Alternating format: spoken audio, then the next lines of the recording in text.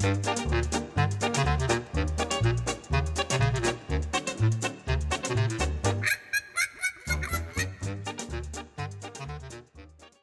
afternoon, and welcome to another chat. I'm pleased to say today I'm chatting with Carl Hegarty, who is the author of a new book called The Accidental Business Nomad. Carl's been in Singapore for quite a number of years and has, massive depth of experience in business, between cultures, in particular. And I think that's an area that, that Carl has sort of slowly specialised in over the years, and the culmination of that specialisation is this book. And I think that it's certainly something that most of us that live abroad, have lived abroad, or deal with different, commercial cultures, will have an interest in. So, Carl, thanks so much for joining me today. Yeah, thanks for the invite.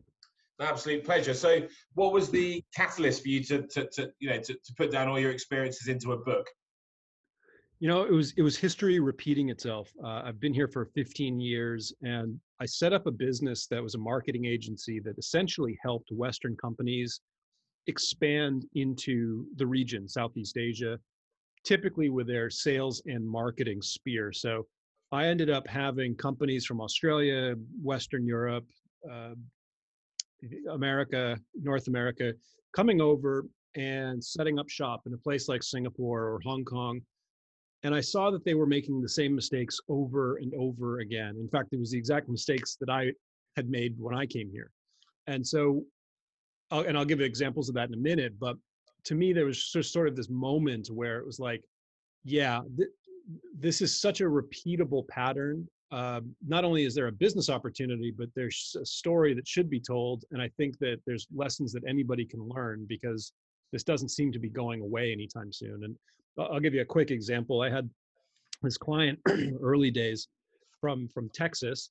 I kind of pick on Texas a little bit in the book, but he sent me over. He ran a little tech company, cloud computing company, that and he wanted to expand into Southeast Asia. And so what he ended up doing was sending me all of his marketing material, and it was very US centric, to the point where it had baseball imagery, US spelling. Again, nothing wrong with that in the US market, but pretty missing the mark, pretty much missing the mark in any other market. In fact, showing that the company wasn't taking the market seriously. And I pointed this out to him, and he got really frustrated, because I don't think he was mentally or fiscally ready to invest in all the localization that I was recommending. And he got really upset, and he just said, why don't you just slap a dragon on it and make it Asian? and that was like the moment for me where I kind of knew, he's not the only guy doing this. Companies of all shapes and sizes are, in some cases, literally putting just dragons on their product, or even on their mindsets, and it just doesn't solve the problem in a rapidly globalizing country, region, world. We've got to be a little bit more savvy about how we go global. So that's what I'm trying to do here in this book. Yeah, I'm sure. I mean, that's a good example of one of the kind of, west to east kind of assumptions. Yes. That you can just kind of take exactly the same thing, turn it red, put a dragon on it, and off you go. And obviously, it's very, it's a lot more complicated than that. And, well, and the thing is, and then you start poking around and looking at it, and it's not just, the book is written from a Westerner's perspective and Western's observation, but what's happening is that it's a worldwide phenomenon. So you can, while I probably am picking on Americans, I think I pick on some British companies, and I'm trying not to name names for the most part, because everybody's guilty of this stuff. Yeah. But this is happening on the other way as well. So I think there was a chapter, I think we retitled it, but essentially it was when slapdragons go from east to west, which is what we've seen, Chinese companies acquiring Singapore businesses, applying their approach to management, And the results in the short term have been disastrous. There's a couple of very notable examples here in Singapore, but and elsewhere of companies from other parts of the world basically just applying their way of doing business in foreign markets that just don't put up with that anymore. Yeah, I mean, it's interesting because you'd kind of assume that that's a given or quite obvious, but it's not necessarily. I was thinking as you were speaking then, it was reminding me of kind of the stories of American um, uh, owners of Premier League football teams that were Yes. have to be informed by the chairman of the team that there was such a thing as relegation, and there is the potential for them to no longer remain in the Premier League, and even things to that extent. Right. You go, oh my God. I mean, yeah, it's a perfect example. I actually wrote about a Malaysian who bought into the UK. It was which one was it? It was Cardiff, I think. Okay. You like Cardiff? I think it was Cardiff. Yeah, I and think that is a Malaysian owned club. Yeah, and he tried to change the logo. He Yes. did change the logo. He again, it was like I wasn't going out looking for literal dragon examples, but I kept finding them, so I kept writing about them. Victoria's Secret tried to go into China, and they did this big event where they just had all these women in dragon underwear, and China just looked at it and just laughed. And I think that the Victoria's Secret, as of now, I think the Victoria's Secret investment in China has been a complete failure. Yes. But going back to the guy who bought Cardiff, that took years. He changed it was the Bluebirds. That's not right. Cardiff, yeah. Did he not change the color as well? Because yeah, so it was originally the Bluebirds, and it had been a team for over 100, 120 years. Yeah. And he changed it to the Dragons. He changed it to the Red Dragons. And his argument was, well, in Wales you've got that Welsh dragon, so we'll just kind of sneak that guy in and no one will notice. And that didn't go over well at all. So you could make an entire book just on football stories. Yeah, no, true. And in a way, I mean, it's you can laugh at it, and it's ridiculous in some ways, but also it's a kind of, if you don't really go into the weeds about how things are different or think about it at all, it's kind of, you can kind of understand the kind of logic that gets to these sort of ridiculous places, and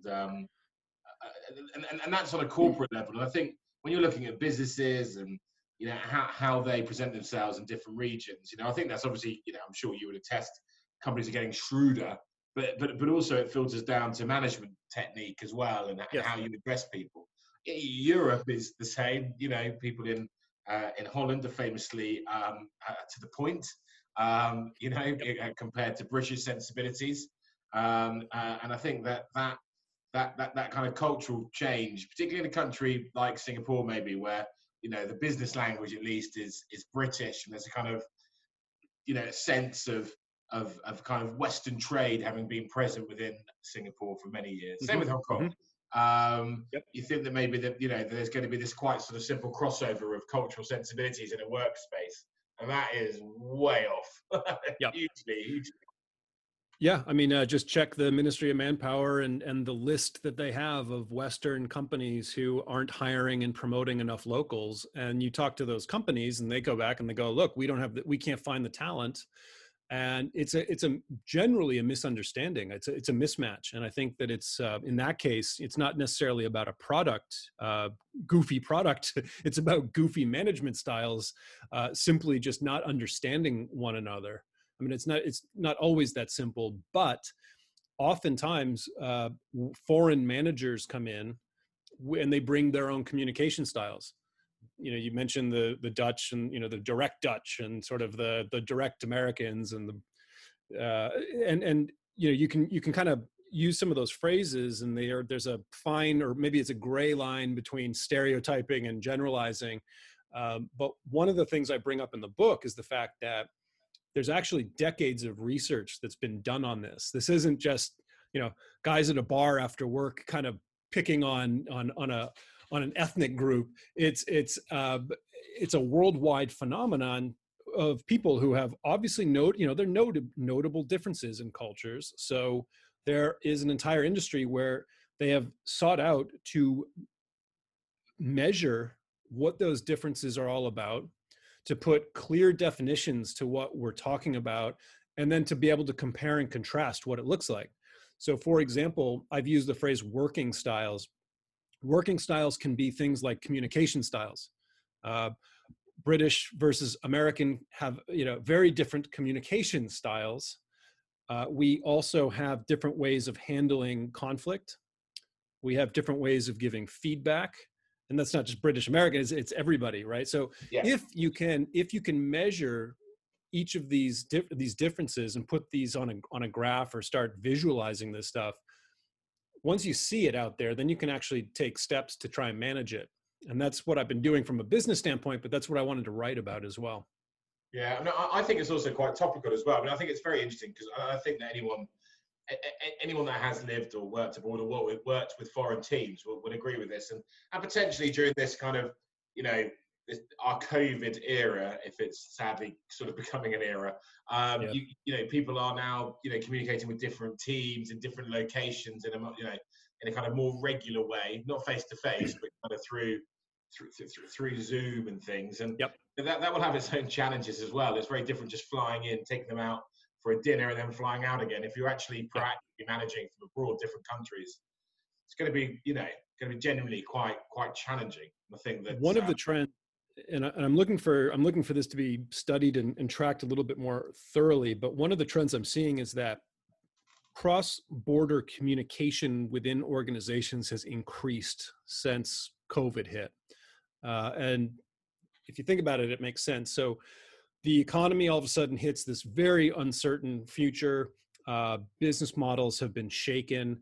And so what used to be maybe a quarterly or once or twice a year business trip where you go from region to region to catch up and bond with people and kind of figure out how things are going, all of a sudden, nobody could do that. And at the same time, everybody was a click away on Zoom.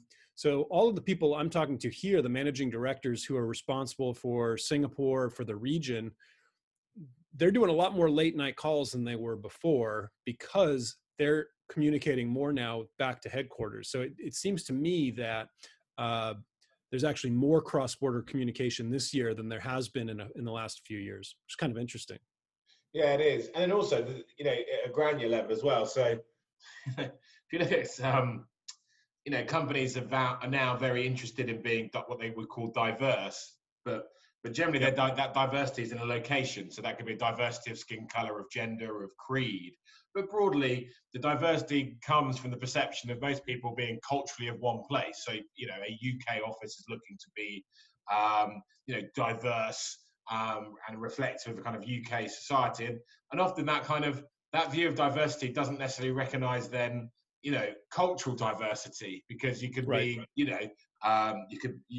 could be a white person from Russia or a white person from Ireland. You might have two very different approaches to work and engagement. And I think that's a kind of interesting challenge now for companies to start, recognizing that, of course, it's sensible to look for kind of more positive correlation between society and the companies that they operate in. But also, there's more to it than just paint by numbers. People are different. It's actually culturally people are different. Yeah, there's one phrase which I like, which is cognitive diversity, which is okay. Like let's just kind of assume for a second you've colored by number, right? You've got all the colors and every you've checked all the HR boxes and you're flying. But then what? So there's two problems. One, you could do that and hire everybody who's still exactly alike, which is kind of interesting, right? Like I've been in some businesses. There's tech companies that are guilty of this, some finance companies where they've got the most on paper diverse looking groups that you could imagine. But then you talk to them and it's like the biggest echo chamber you could imagine because everybody is thinking the same way. You get groupthink, you get unconscious, you get like all of these confirmation bias, which ends up happening because everyone's thinking the exact same way because they hire for culture fit, which is actually a dangerous thing to do as well. What you're lacking is cognitive diversity, people thinking differently. There's a power to people thinking in a more collectivist type of way versus an individualist way versus a hierarchical way versus a egalitarian way. And it's hard to manage a team like that, right? I mean, it's arguably more difficult to manage a cognitively diverse team than it is a homogenous team that all think alike. Because if everybody thinks alike, yeah, it seems like it's easy. Where it gets interesting is if you can figure out how to play nice with people that have fundamental different ways of approaching, especially business. If you can figure out how to overcome that, that's where you actually get innovation. That's where new ideas come in. I mentioned that I don't usually pick on companies, but I will pick on, I'll pick on Uber. Uber was a really interesting example of an American company coming into Southeast Asia with what they believed was the end-all be-all business plan. And they slapped a dragon on their Southeast Asia approach. They used some local imagery, but that was the end of it.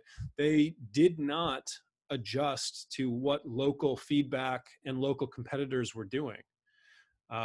They were being run by headquarters, and they were bringing in Western execs from California to run the region, where you've got their competitors.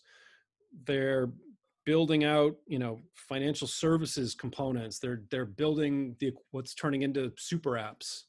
They are doing things on motorcycles. They're increasing, their food delivery and product delivery.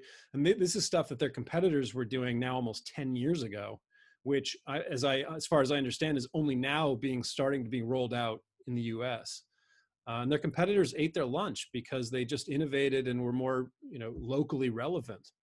So it's kind of, that's an expensive example of what I would argue would be a lack of cognitive diversity.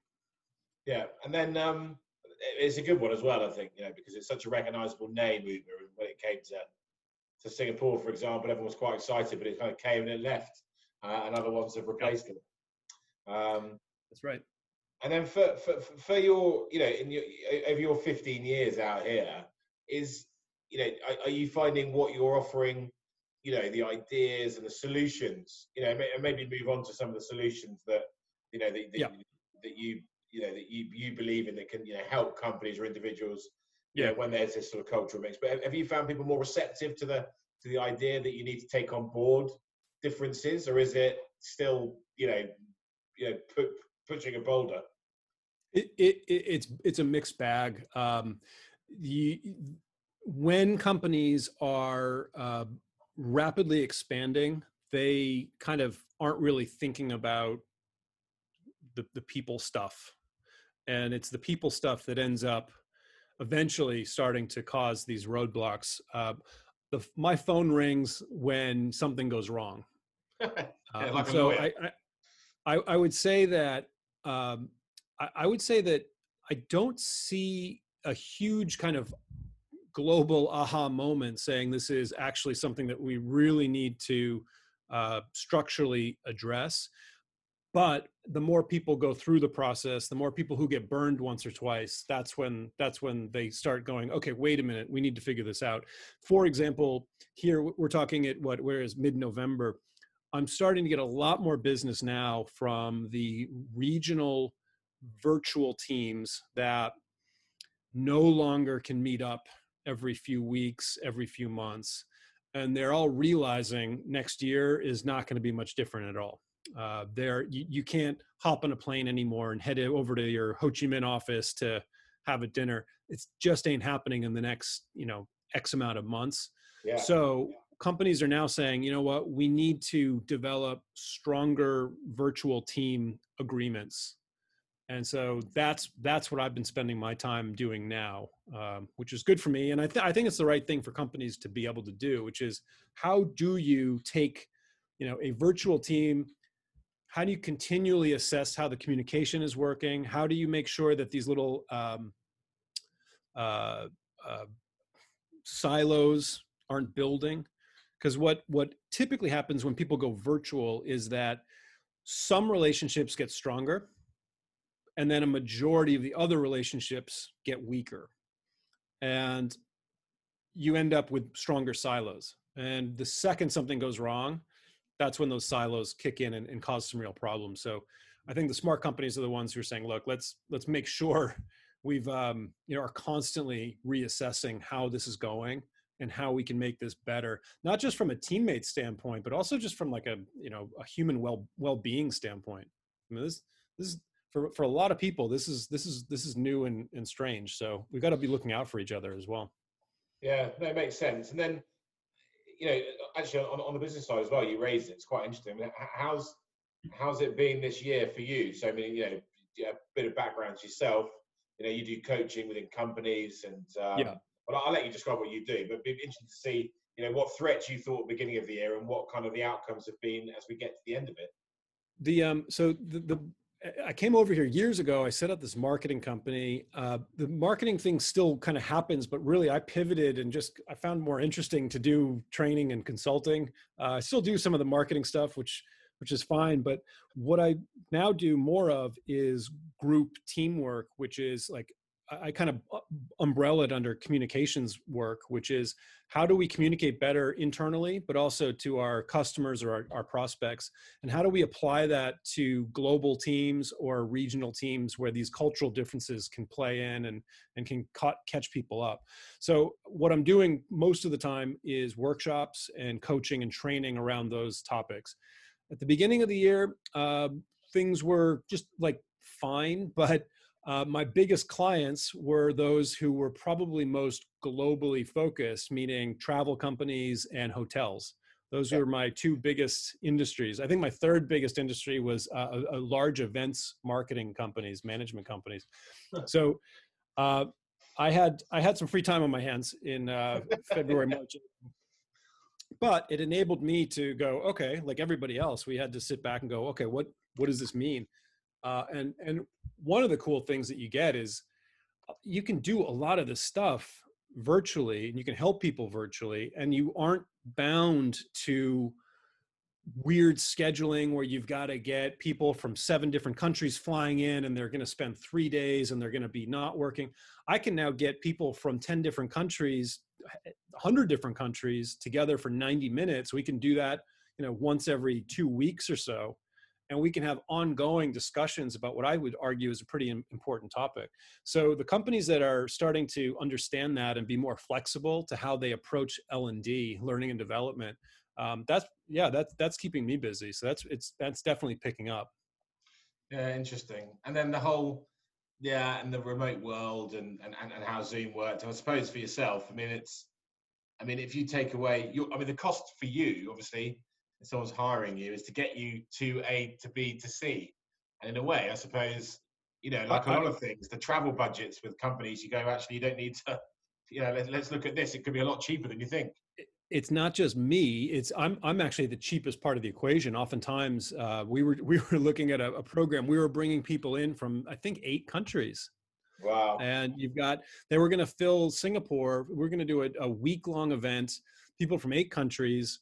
Think about, the hotels, think about just all of the logistics, the time away from work for all these people. I'm the cheapest piece of that equation. Even when you factor in the fees, right? The training fees, the travel budgets were extraordinary. All of that has gone to zero. And so the money I think as the dust begins to settle, as we start realizing, what we can and can't do from an economic development standpoint, I think that's where I'm starting to get more opportunities, where companies are seeing this as actually we can do this stuff. We could do more training or better training now than we could a year ago at a fraction of the cost. Yeah. So there's tremendous opportunity. Now, one of the things that everybody rushed into was online training, and then the cheapest version of that would be videos, right?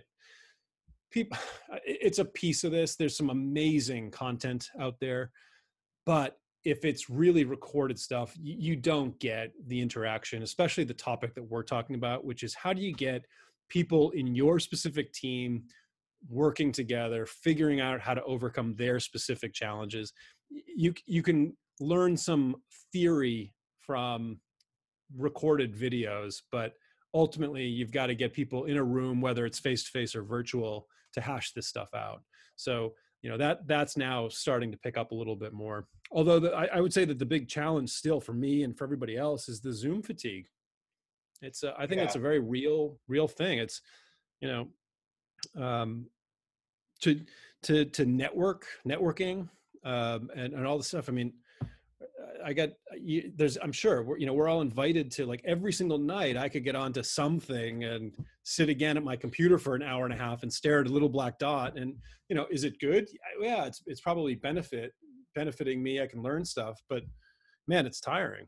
So Yeah. this No, I this agree. is tricky. Things sort of go in waves, don't they? Really, it's a bit like how for certain people that were able to work at home, work from home wasn't the worst thing, and then suddenly and then there's a real dogmatism to things. So it's like, right, this is right. That office is dead. No one's ever going in. Everyone's going to work home forever. Zoom's a new thing. Like, things just sort of swear that you kind of, as the dust settles, it kind of, the pendulum swings back in some sort of, hopefully a kind of, positive way in which you get a bit of the best of both worlds, which would be the best. I think so too. I mean, there's no extreme on either side that's the correct answer. If you're hearing from people who are saying that the office is dead, they're trying to sell you something. and vice versa. So I think that what I am finding, though, and what I believe, is distributed teams need distributed answers. In other words, you're not going to have a company when a company comes down from up top and says, this is our policy, this is what you're coming in on Fridays and on Mondays, or this is the way it's going to be. The things that I've seen so far, when you get this top-down rules-based approach, it's not being received well, and it's not going over well, because these other teams have their own things that are working and not working for them. So what I'm trying to encourage teams to do is to come up with their own rules, make the stuff work before someone from up top comes down and starts putting some rules in place that just don't make sense. I think a distributed answer is the way to go, and it's going to look different for every team. Yes. Yeah. Well, and I think you're right, what you said a bit earlier about that kind of, time does go quickly, and the idea that it'll all be all right, travel will, resume in 2021 feels slightly optimistic now. And and that's, it's sad, obviously, but also, becomes a kind of, there's an acceptance to that fact, I think, that maybe we wouldn't have all accepted 6 months ago. And that's what I think strategically. I think companies should be planning 2021. Like, whatever you're doing now, it's probably going to be similar in 11 months.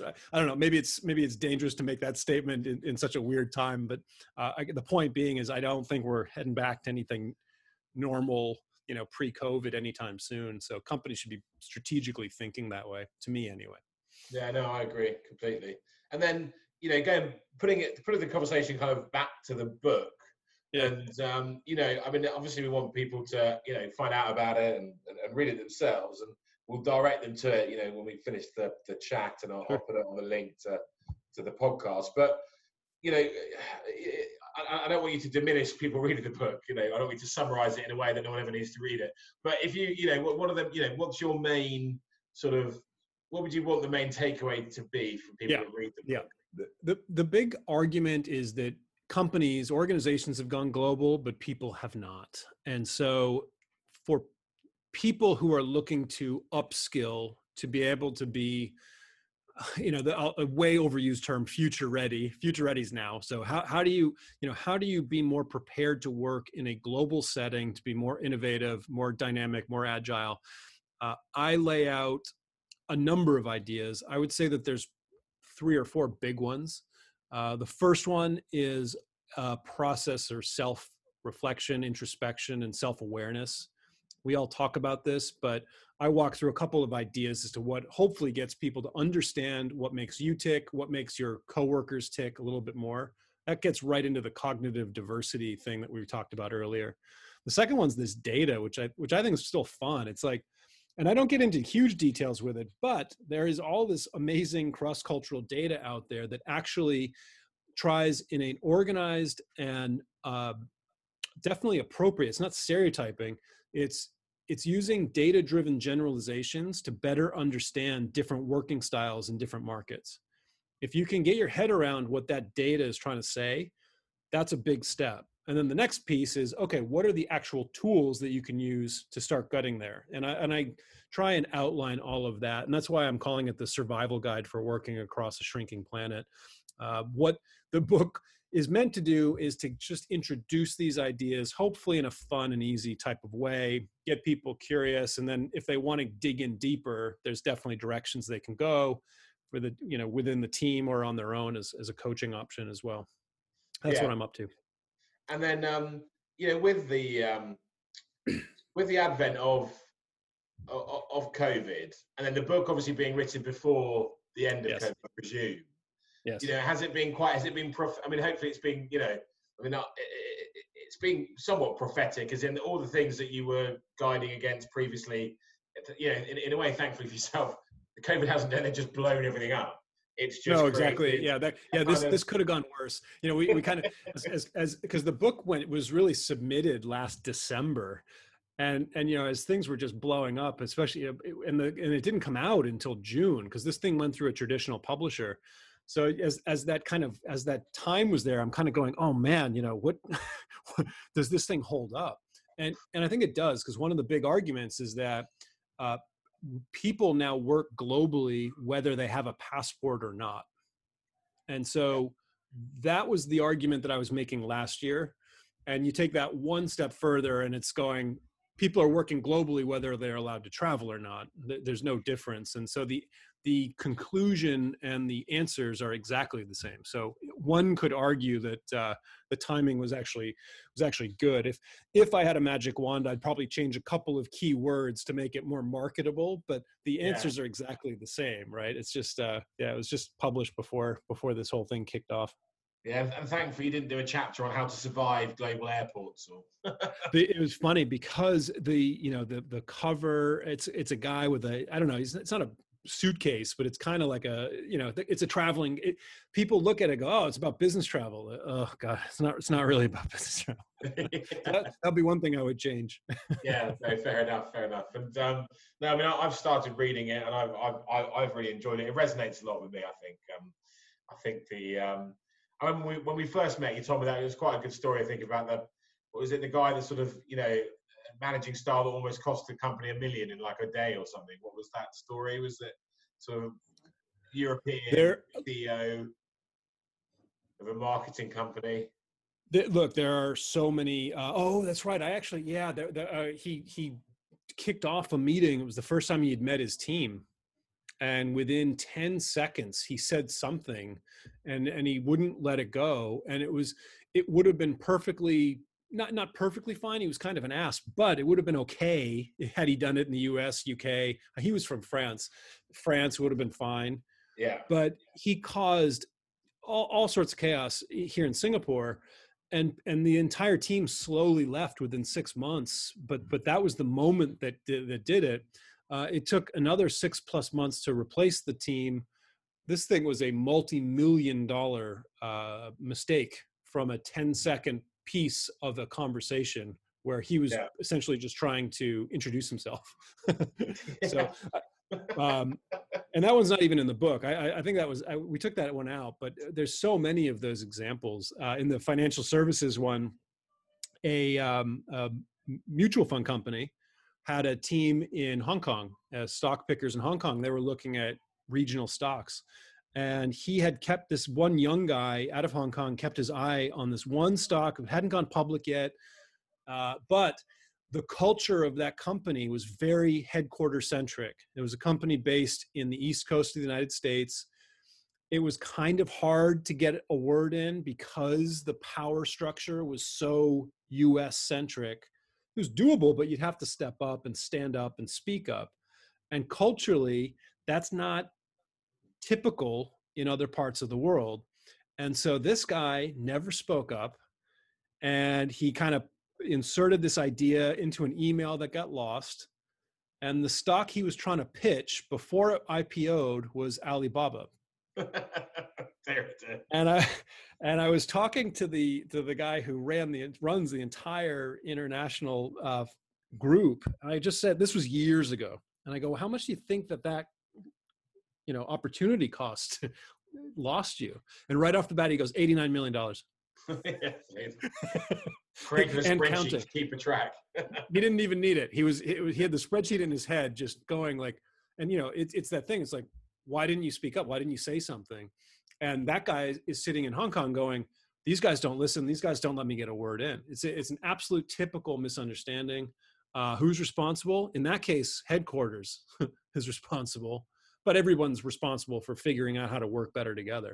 So you want to start putting an ROI on this stuff. That $89 million moment probably beats that couple $1 million marketing moment. So the numbers tick up very quickly.